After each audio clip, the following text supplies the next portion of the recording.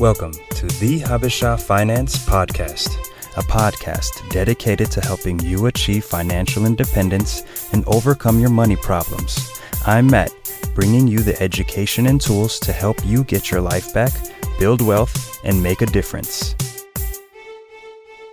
Hey everyone, welcome to the Habesha Finance Podcast. I'm Matt, your host, and I am so thankful that you are joining me here on this episode. You know, I've started this work on our master closet, and I'm documenting the entire build-out process on YouTube. And if you want to check it out, go to youtube.com/Habesha Finance, and I'll make sure to put a link to the YouTube channel. And if you don't mind, please do consider subscribing to the YouTube channel, as that helps us grow, that helps us get the message out of personal finance and just building a life of purpose. And that has been such a fun project. I've really enjoyed so far.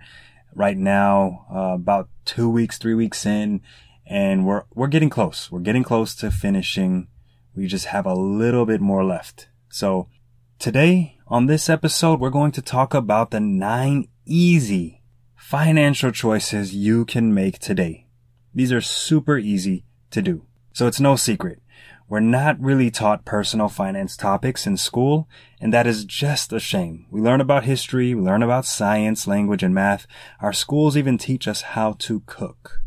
But not all of them teach us. I would say the majority, 99% of them, do not teach us how to spend responsibly. That's just not responsible. As I have grown over the years, I've realized that there are some financial lessons every high school and person should be taught. These are the lessons, these are the choices that I wish someone taught me. Seriously. And so, as I go over these 9 easy financial choices you can make today, I hope you will enjoy and take some notes. You know, get your pen and paper ready. And we're going to start with the first choice, and that's pay cash for cars. It's 2019. And I still don't understand why people are still throwing away so much money at a big piece of metal on wheels. You have to credit marketing firms, advertisements, and persistent salespeople for convincing consumers to take a loan to purchase a new car that loses 11% of its value the moment you drive the car off the lot. Don't forget the value of a car drops 19% after the first year. Cars are simply not an expense you want to pay a lot for, especially if you're still working to become financially independent. Just get a used or a pre-owned car you can afford to pay cash for, and still maintain enough savings and cash to last a few months. The next choice, keep your rent or mortgage low. It's no secret that rent prices keep going up every year. My wife and I signed up for a 15-year mortgage where the total payment is no greater than about 20-25% of our monthly take-home pay. So our monthly mortgage is no greater than 20 to 25% of our monthly take-home pay. Yeah, I got that from Dave Ramsey, and that's one of the best pieces of advice that anyone can apply to wherever they live, whether it's an apartment or a home. You don't want to be house poor. You don't want to be apartment poor. With our monthly mortgage at about 20 to 25% of our monthly take-home pay, this means that we'd be able to aggressively pay any other debts that we may have, even though we are debt-free, thankfully. And even more so, we're able to save and invest and give in a way that aligns with our goals. That's why I really want young people, not so young people, to try your best not to pay more than 20% of your income to your rent or to your mortgage. This is an expense that you really got to pay attention to. My next financial choice that I want you all to focus on is to shop at farmers market. This has been a great strategy in helping us reduce much of our monthly costs. We are now shopping less and less at the name brand grocery stores and finding ourselves more at the local farmers markets. The food is cheaper, the food is organic, and in my opinion, the food actually tastes better.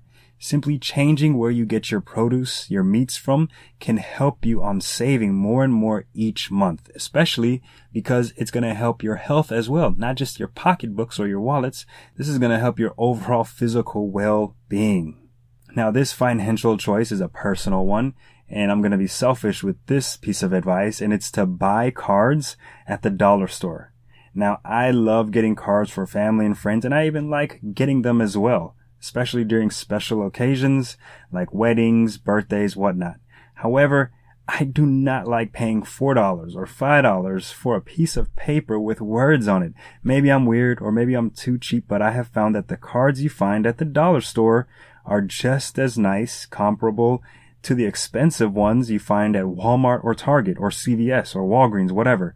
Really, this is just a notice to check your local dollar store for more affordable options when purchasing something, even something like bleach or a sponge or something household cleaning item or household product that you are looking for that may be $10 or $15. I promise you are more than likely able to get this for about $2, $3. And yeah, you're just like, hey, Matt, why are you going to be cheap? Why? It's not about being cheap. It's just understanding the opportunity cost. You can take the money that you save, invest it, or buy something else that you actually like and you actually enjoy using. The next financial choice is to open an IRA today. Whether you like it or not, this is something you can do today and should do as quickly as possible, especially if you have earned income. This only applies for people with earned income. Even if you have a 401k or a 403b, I still recommend having an IRA because this gives you more potential tax advantaged opportunities. Vanguard, Charles Schwab, or Fidelity are all great companies to start with. Now, I'll link in the show notes on a post I did about index funds, and 20 to 30 years from now, you will be thankful that you heard this podcast, that you read that post, and that you took action on this specific financial choice. All right, the next one goes without saying, begin a monthly budget. If you know anything about the Habesha Finance path to financial independence, it's that budgeting is one of the top tools, the top strategies to achieving financial freedom. And I personally do not like budgeting apps. I use a pretty awesome and free Google Sheets budget that has helped me and my wife do so much and take control over our money, and it is free to you. All you have to do is click in the link in the show notes and you will be able to get access to that same budget that me and my wife use for free. The next financial choice that I want you to also consider is to check your credit. While I am not a fan of building credit, I do believe in regularly checking your credit. You should do this to make sure no one is committing identity theft against you. Also, you may have an outstanding balance on debt you owe that you may not even remember. It's definitely wise to check your credit and see anything that could be affecting your financial health. So we've got 2 more financial choices left. I hope you're still with me. The number 8 is say goodbye to credit cards. Now, some of you will disagree, some will agree, some just don't care, and I get it, but I have to talk about credit cards. Credit cards are dangerous, and most of you probably should go ahead and cut up your credit cards and make a plan to pay off all the outstanding debts you have. This quote-unquote financial tool really makes me sick. I don't use one. I will never sign up for one. If I ever do sign up for one, you all will be sure to hear about it, but my position is easy to understand. You're trying to achieve financial freedom. So why would you allow yourself to go into debt even if it's for a second, right? You're building points, you want these vacations, whatever. Well, guess what? Debit cards afford you those opportunities, and you're just not playing this game, which has been proven spending more than you typically would because you're incentivized to build points so that you can get those vacations, get those rewards and whatnot. I get the same kind of rewards, same kind of opportunities through my debit card. That's how I've been able to purchase a few pretty cool gadgets in the last couple of years, just because when I use my debit card, I swipe it as a credit card and it works perfectly fine, and I don't have to worry about going into debt. I don't have to worry about defaulting on a credit card. I don't have to worry about hurting my credit score or lack thereof. It's really important that you understand this is not going to be for everyone. This isn't general advice, but this is a specific advice for those who understand and who need to understand, you're not very wise with credit cards, so you probably don't want to use them.